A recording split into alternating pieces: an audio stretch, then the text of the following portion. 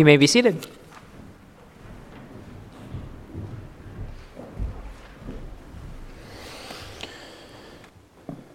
Every person and every family represented here today have at least one tradition in their life. It may be individual, it may be familial, it may be social, it may be athletic, it may be religious, or it might be work-related. We all have traditions. And if you have your Bibles, you can turn to Mark chapter 7 this morning. Mark chapter 7. The title of the message this morning is Stop Holding On So Tight. We're going to be looking, and I have a few other references up there on the screen. We're not going to be looking at all those references, but those are similar parallel passages. Specifically, Matthew 15 is very, very much a parallel passage to what we're looking at this morning. But we all have traditions, and I actually thought about, as I was preparing the message, I didn't want you all to leave, so I didn't do this, but I thought about, there's a famous musical that the entire song is about tradition, and I didn't want everyone to start walking out of the auditorium if I started singing Tradition from Fiddler on the Roof. Although it is kind of interesting that song, that play does involve a bunch of Jewish individuals. But we all have tradition in life. Tradition is a part of life. If I were to ask for a definition, I'm sure we'd all come up with something specific. And so I have a few different definitions that I'm going to just mention here at the outset, so that we kind of have our own, a unified thinking on tradition. And there's a couple Bible dictionaries that one said this: it's a body of wisdom or received doctrines passed down and developed by a historical community. Another one, a Bible dictionary, said this: it's that which is handed down, particularly teaching handed down from a teacher to his disciples. And then Merriam-Webster said tradition is defined as an inherited, established, or customary pattern of thought, action, or behavior. Another way they put it is the handing down of information, beliefs, and customs by word of mouth or by example from one generation to another without written instruction. And then they even explain it a little bit more. Tradition is a set of customs, beliefs, or practices that are passed down from generation to generation.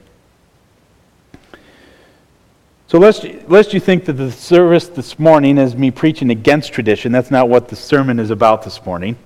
Okay, I'm not saying that we get rid of all tradition, because that's not even what the passage is talking about here. The passage that we're going to be looking at this morning is not talking about traditions are bad, that they're sinful, but that traditions, when placed above God and His Word, are sinful. So that's really the idea of the sermon this morning. And we all carry traditions. What time of year is really the word tradition probably thrown around the most? It's Christmas, right? But we have traditions all year round. Since I've been here, Jerry and Debbie have sat in the same seat. And I don't know how traditional that seat is for them in the 35 or 40, 50, 60 years they've been here. At least Jerry. We all have traditions. In fact, as I look out, most people where you are sitting have been sitting in that general area since I've been here about 4.5 years now. See, we all have traditions. And so traditions aren't just something in a big scale thing. We do things traditional every single day of our life. And when that tradition, oftentimes when there is struggles in a church, is when our traditions start getting rubbed or maybe even left out or exited from. We all have, we have a Christmas Eve service here. Some churches don't have that tradition. Is a Christmas Eve service bad? No, it's a good tradition. So when you and I take a look, though, at the early church, the Jews had what is called the Mishnah, which was the oral traditions. It was what the religious leaders, the Pharisees, added through oral tradition. It wasn't actually written down and put on, I'll just say paper. I don't think it was genuinely paper in the 2nd century. It was more like papyrus. But they wrote it down not until the 2nd century, which tells me the Jews of the New Testament talk about an amazing memory. I mean, we can't remember half the... I was in school, I couldn't remember half the things they were telling me, and there weren't that many things I needed to follow.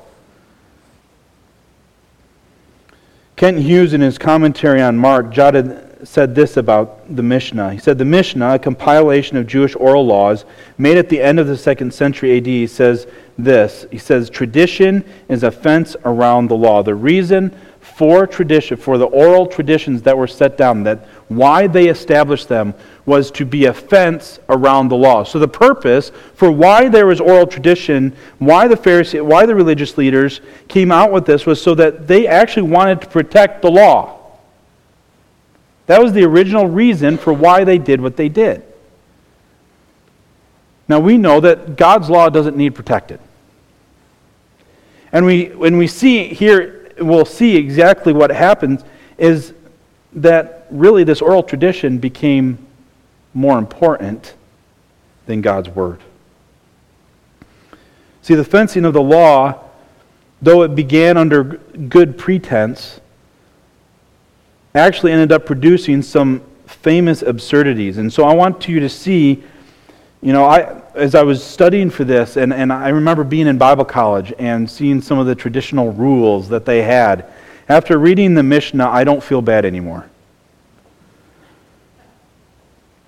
So here's some things. So in order to protect the Sabbath from being broken through inadvertent labor, the devout were given an amazing list of prohibitions. Here's a couple of them. One, looking in the mirror was forbidden because if you looked in the mirror on the Sabbath day and saw gray hair, you might be tempted to pull it out and thus perform work on the Sabbath. You also could not wear your false teeth because if they fell out, you would have to pick them up and you would be working, according to the Mishnah. The rabbis debated about a man with a wooden leg. If his home caught on fire, could he carry his wooden leg out of the house on the Sabbath? One could spit on the Sabbath, but you had to be careful where, if it landed on the dirt and you scuffed it with your sandal, you would be cultivating the soil and thus performing work. If you were to read through a lot of the oral tradition, you would see a lot of ridiculous things. And honestly, we as Christians today, the church today, is not all that different. We have come up with traditions in our own lives, personally and corporately, that are kind of ridiculous. Now, I'm not going to get on a soapbox type thing and start going through the list, church history and bashing all of church history. That's not what the sermon's about today. But I do want us to think about this, that God's Word is greater than tradition. God's Word is greater than tradition. And we're going to look here what God had to say about all of this. We see that Jesus takes the Pharisees and the Jewish leaders to task over their complete disregard for truth, both in their beliefs and actions. And so as we look at this narrative we're going to read here in just a moment, we will see a progression that these religious men had in their actions toward Jesus and the disciples. We're going to eventually see a progression at the end of this passage. We're going to be looking down through verse 13. That God's condemnation of their actions, we're going to see that. So there's just simply 2 points this morning. The first is that the Pharisees unbiblically accuse Jesus' disciples of being unclean. And I shortened the point for the slide. They did this. The Pharisees unbiblically accused Jesus' disciples of being unclean due to their failure to obey the tradition of the elders. Let's look now at Mark 7, verse 1. The Pharisees and some of the scribes gathered around him when they had come from Jerusalem and had seen that some of his disciples were eating their bread with impure hands, that is, unwashed. For the Pharisees and all the Jews do not eat unless they carefully wash their hands, thus observing the traditions of the elders. And when they come from the marketplace, they do not eat unless they cleanse themselves. And there are many other things which they have received in order to observe, such as the washing of cups and pitchers and copper pots. The Pharisees and the scribes asked him, "Why do your disciples not walk according to the tradition of the elders, but eat their bread with impure hands?" Now the issue here is not they are not going after the disciples because they were unclean, in the sense of they didn't wash their hands before they ate. They forgot to use sanitizer, or they forgot to use soap, or whatever. And it was interesting in studying this. There's a lot of the law type stuff, the process of what it meant to clean their hands, and it was a detailed thing. Like they would put their arms at a certain angle so the water would trickle down their arms to a certain point, and they would scrub a certain amount of times. And if you think about the Mishnah, the law, the oral tradition that the Pharisees are talking about here, can you imagine how much they'd be cleaning their hands? I mean, just going to the market, every time they would wash something, it was just constant washing. I'm surprised you'd even have skin left on your hands.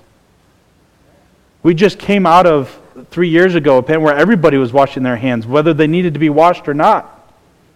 I give my wife a hard time because we have sanitizer in the car, 1 or 2 places. We have sanitizer in our purse. We have sanitizer everywhere. She puts it in my backpack before I go on flights, expecting me to use it. It comes back full, so she can use it somewhere else.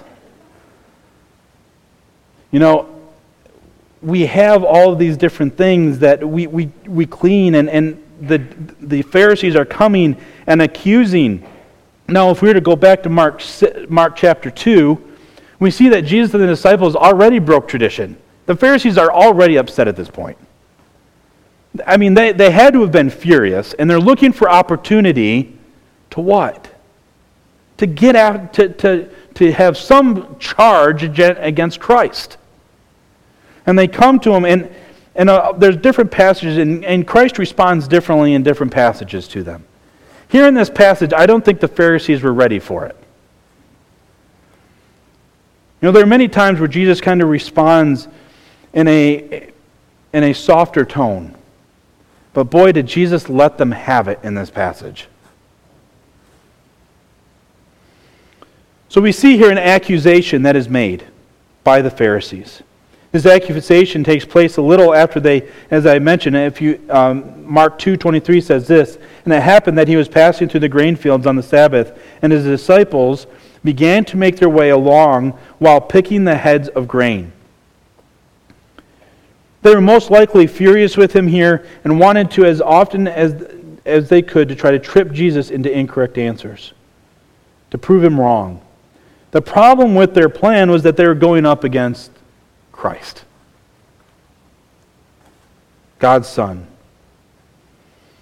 And so we see again the tradition and law were what they were dealing with was oral law that was written in the Mishnah. And at this point, it was all oral tradition. And so can you see really the problem that is happening here? We have the Pharisees, they are elevating something really above where it should be. Now, having a tradition that you need to wash your hands before you do something, is that wrong? Is that a bad idea? No. But what the Pharisees were doing was they were elevating this to a level that if you weren't doing this, you weren't holy. If you weren't doing this, you were sinning.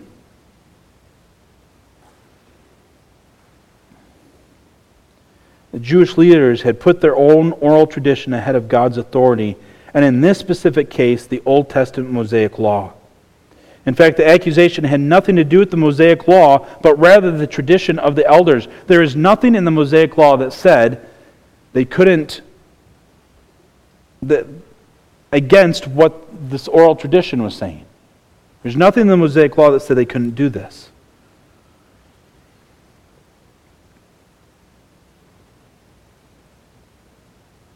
The disciples were not breaking anything in the Mosaic Law. But the Pharisees did not like the fact that they were going against oral tradition, against what they had set up. So we would all agree that purity and holiness are important and necessary. In fact, not next Sunday morning, but the following Sunday morning, we'll actually look at the end of the last part in verses 14 through 23. I'm going to be preaching something different next week, next Sunday morning. But we'll finish this passage, this thought, next week and really get into how God describes what is holy, what is clean, what is wicked, what is dirty. And that's in verses 14 through 23. But back in these first 5 verses, the Jews were washing all the time. In fact, the Mishnah spends 35 pages on washing dishes or things like it. Although it does sound like a lot of manuals that come with dishwashers today. Their commitment revealed their hearts, of which were highly pious, self-righteous, and they were too obnoxious because they are the righteous and spiritual ones. They thought they understood. They set the rules. They set what was righteous. These Pharisees so badly wanted to ruin Jesus. With these traditions and the others, the Pharisees wanted to see the Jews stay not clean with hygiene, but it was really a ritual purity. It was a ritual religion. It was really religious tradition. It wasn't biblical truth. So what about you? What about me? What traditions are in our lives that we could identify in our life this morning? What are the traditions in your life? Again, just going simply back up to what is tradition. How are we defining tradition? It's defined as an inherited, established, or customary pattern of thought, action, or behavior.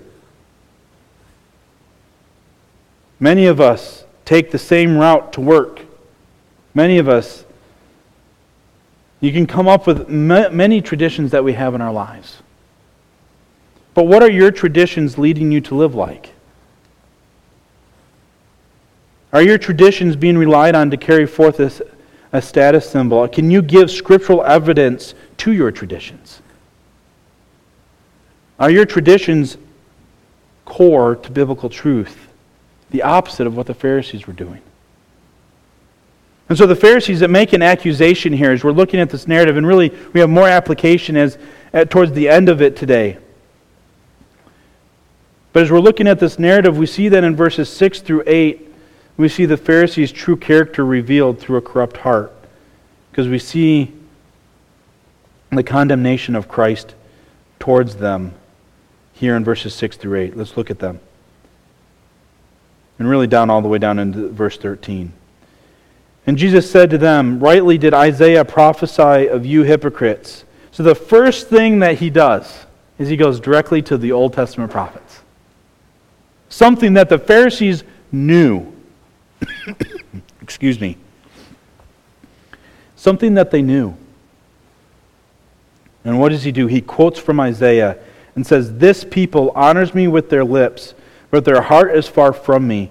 But in vain do they worship me, teaching as doctrines the precepts of men. Neglecting the commandment of God, you hold to the tradition of men."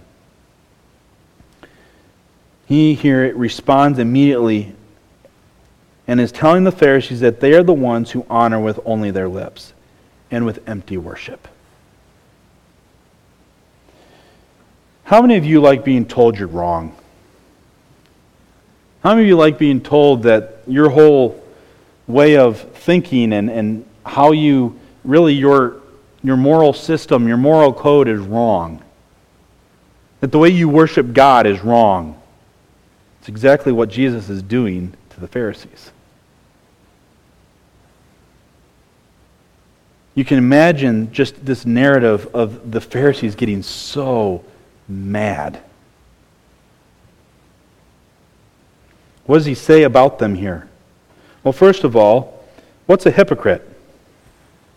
When we think about a hypocrite, growing up, I always heard hypocrisy or a hypocrite is someone who acts different, their actions are different than their words. As I started diving into the word that is used for the word hypocrite, it really is this idea of a play actor or a pretender.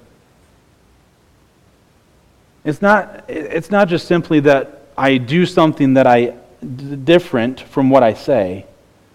It's literally I am I'm a play actor. I'm playing a totally different part. I'm doing something that's not real. In the 90s and early 2000s, there was a TV show with the very title, Pretender, in it. And the main character was intelligent and would go around and could become anything he wanted to be, basically. He would learn things in a heartbeat and become a pilot, or he'd become a scientist or a biologist, and different things like that, and you go around helping people. But it's interesting through the show that he never fully understood who he really was. See, a hypocrite is someone who says one thing and does another. It's someone who is pretending. They're being fake. See, Jesus is calling the Pharisees a pretender. They put on a righteous. To the average person in the street, they looked spiritual. They sounded righteous. They sounded like they wanted to follow God. They said a lot of the right things. But it was all empty worship, God says. Because they were teaching the doctrines of men, the precepts of men, at the level of God's Word.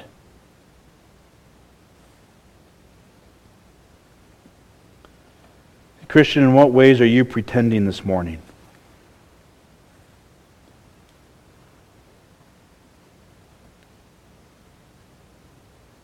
How may we, even as a church body, be allowing tradition to keep us from living biblically and righteously? Where have we perhaps elevated and taught the precepts of men as doctrinal truths? We'll come back to some of this thought in a moment. But Jesus begins to lay out a progression that is present in how the Pharisees elevated tradition over God's Word. Look at what they did.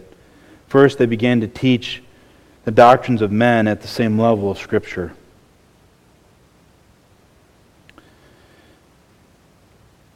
Which was followed then, look at verse 8, by neglecting the commandment of God.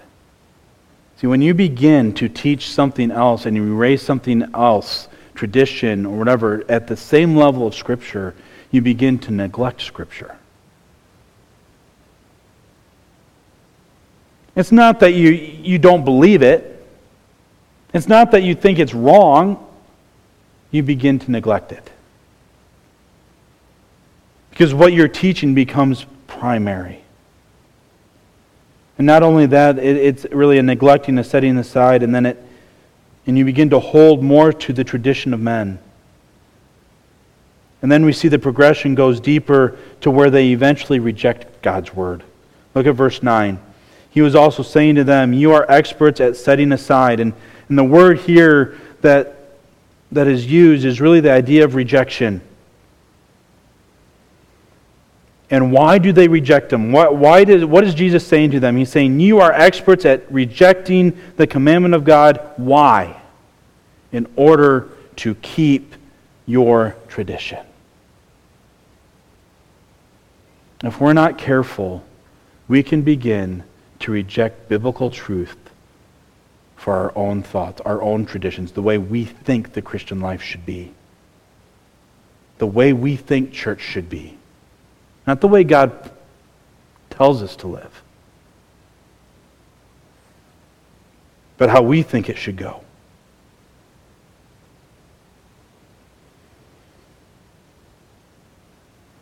One individual said this. He said, people who revere man-made traditions above the Word of God eventually lose the power of God's Word in their lives.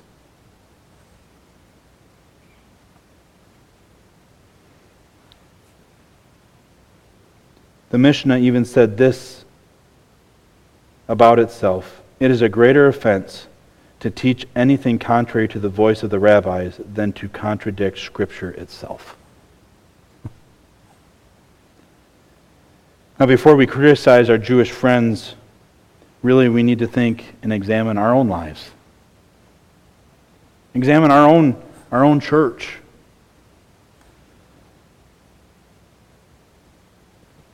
See, the ultimate authority for spiritual life is Scripture. It is God.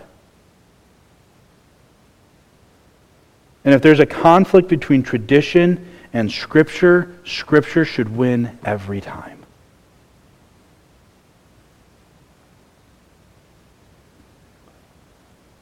And yet, all too often, sometimes, we don't even consider biblical truth when it comes to our traditions.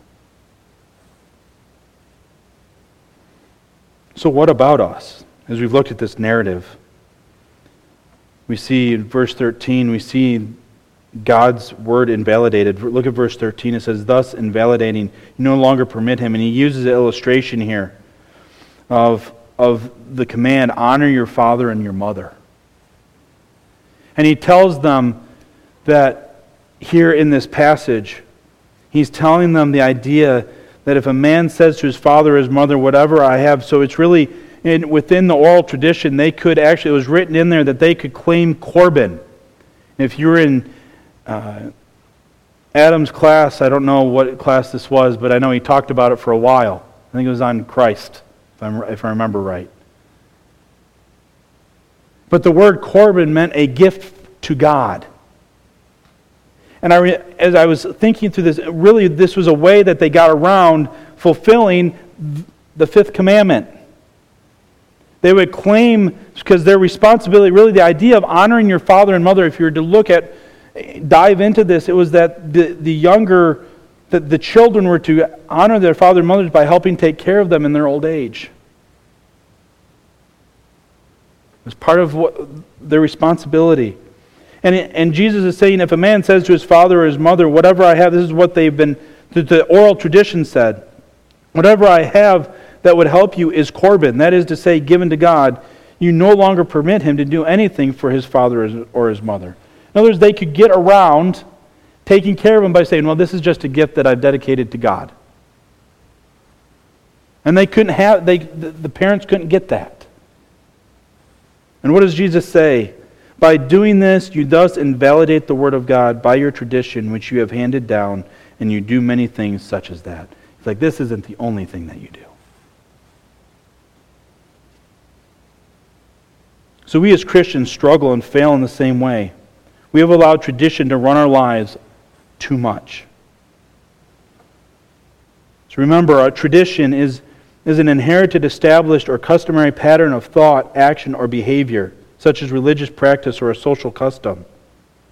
It's the handing down of information, beliefs, and customs by word of mouth or by example from one generation to another without written instruction. As we seek to understand this idea of tradition and how, because are there passages of Scripture that actually tell us to hold to tradition? There actually are. Now Matthew 15, 1 through 9, a parallel passage to this, actually speaks negatively, again, of holding to the tradition of men. 1 Corinthians 11:2 says this, now I praise you because you remember me in everything and hold firmly to the traditions, just as I delivered them to you. That's Paul writing to the church at Corinth. What is he actually talking about there? He's talking about the traditions he delivered them is the gospel. It's the message of the gospel. It's the living the gospel out.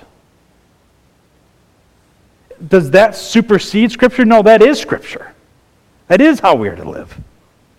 Galatians 1:14, and I was advancing in Judaism beyond, this is Paul giving testimony of him and of himself.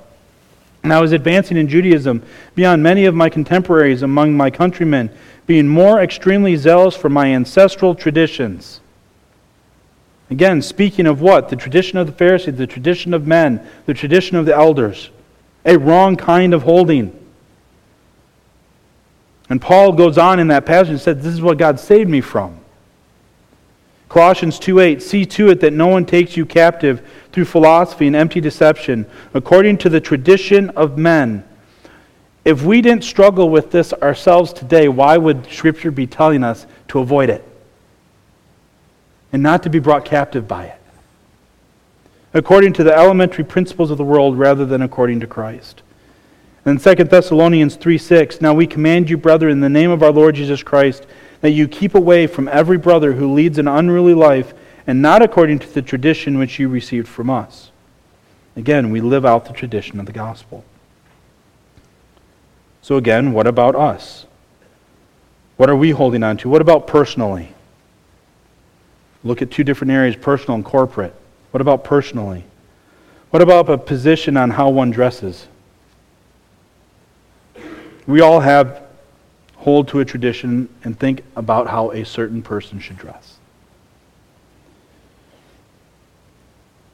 Mark would have been more appropriate to be up here preaching 35 years ago than me because he has a white dress shirt on, according to human tradition. I would even say, 35, 40 years ago, when my grandfather was a pastor, and those of you who would have been and saw it, how many times did you see someone preach with something other than a white dress shirt? And were there people who thought that that was wrong if you preached with something other than a white dress shirt? Yes. I'm glad I came along later in life. Just kidding. That's not right. That's not biblical. I'm using something silly, okay? I don't want to step on your toes too heavy this morning. And I don't want you to miss, because if I use too many specific illustrations, you miss the point, and you focus on the issue. What about the time one eats dinner? Have you ever told somebody else, a friend or whatever, like, I can't believe you eat dinner at that time? You almost look like, what? We all have traditions, right? Celebration of Christmas, where one goes to school. Church attendance, how often. Denomination of which you go to. Come back next Sunday evening and we'll talk about denominations for our spiritual family night. Occupation. You know, people would say that I am a pastor because my whole family, both my grandfathers, I just followed the tradition of being a pastor. I guess you could argue that. I would disagree with you. But it certainly looks that way, right? Both grandfathers were pastors. My dad's a pastor. Just makes, he followed the tradition of his forefathers.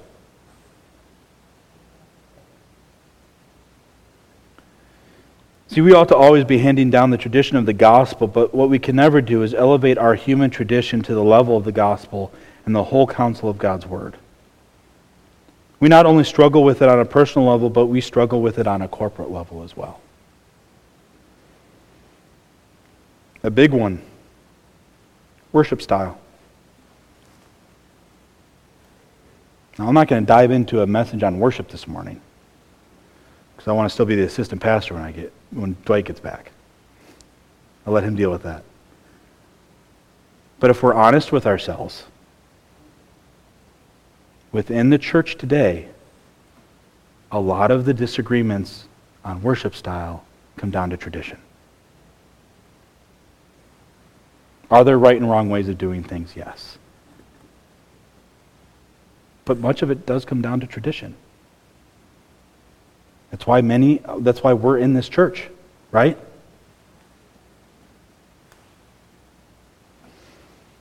What about ministries of the church? The different aspects of the church. Some churches have certain things traditionally. The way we serve, I saw this quote posted. It's a quote by Tim Challies in his article, 32 Random Thoughts About the Local Church. He said this: few people want to be part of a church that doesn't pray. But few people want to attend a prayer meeting. You should ponder this conundrum.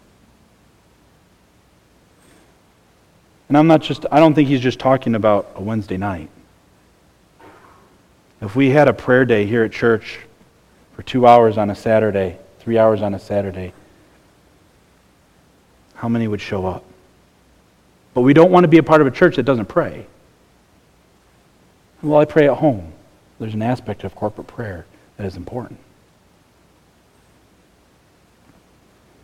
If we're not careful, we can all be pretenders in some way, shape, or form.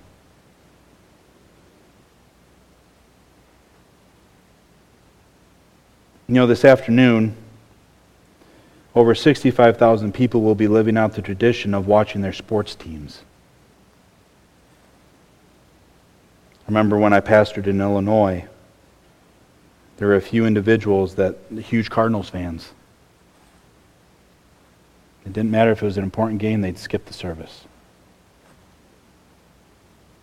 And they wouldn't mind letting me know it.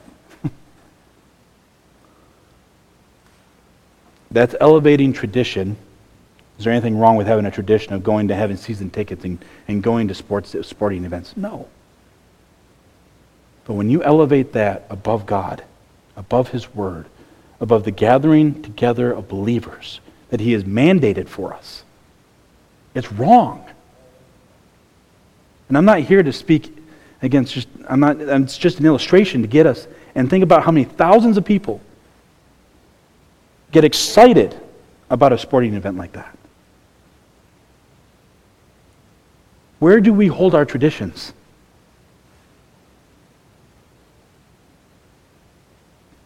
The problem with the Pharisees in this passage was that they were and did do away all too often with the Word of God altogether. When we let tradition drive our lives and the life of our church, we are like those who claim Corbin and no longer permit the truth to work. God will not honor a church of pretenders, of people playing the part of a church member. God's commands matter, and righteousness is not living according to my own tradition and way of doing life, but according to God's Word. We should be a ministry that is about God's Word, not about how we think God's Word should tell, how we should live. It's about what God tells us and how He tells us to live. Our actions must be aligned with God's Word. When God's Word leads to change, then we change. And I'll share more about the conference that I was at this last week, but my heart was blessed. There were sad moments, tears. A big theme of it was lament. How to deal with loss.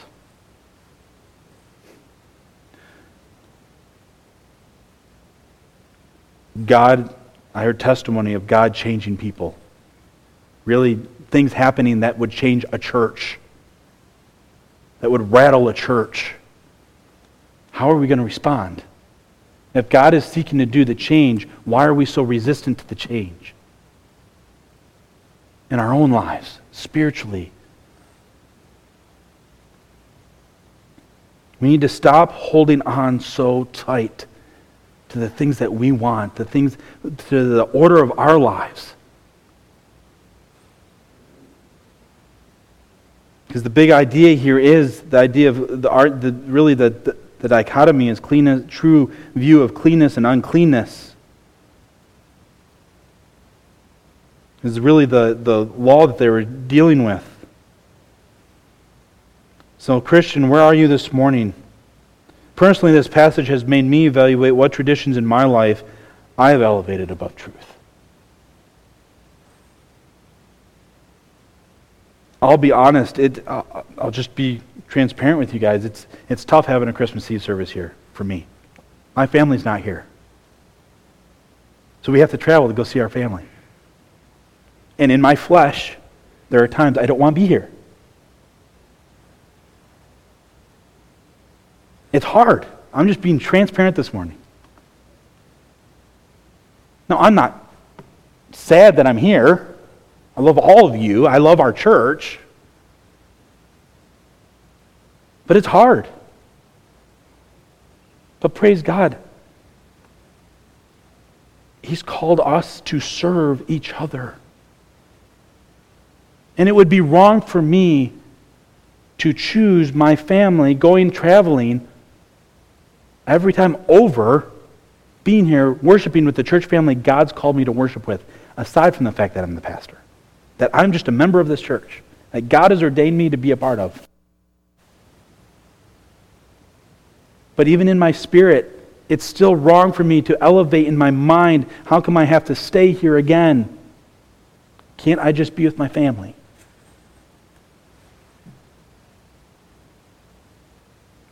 How many of you have things like that in your life? Because we know that God is greater than tradition. So let's not neglect God's Word. God's Word is how we live out God's tradition. Dear Heavenly Father, we thank you and we praise you for who you are. Lord, I pray that we would not be people who hold on to things too tightly.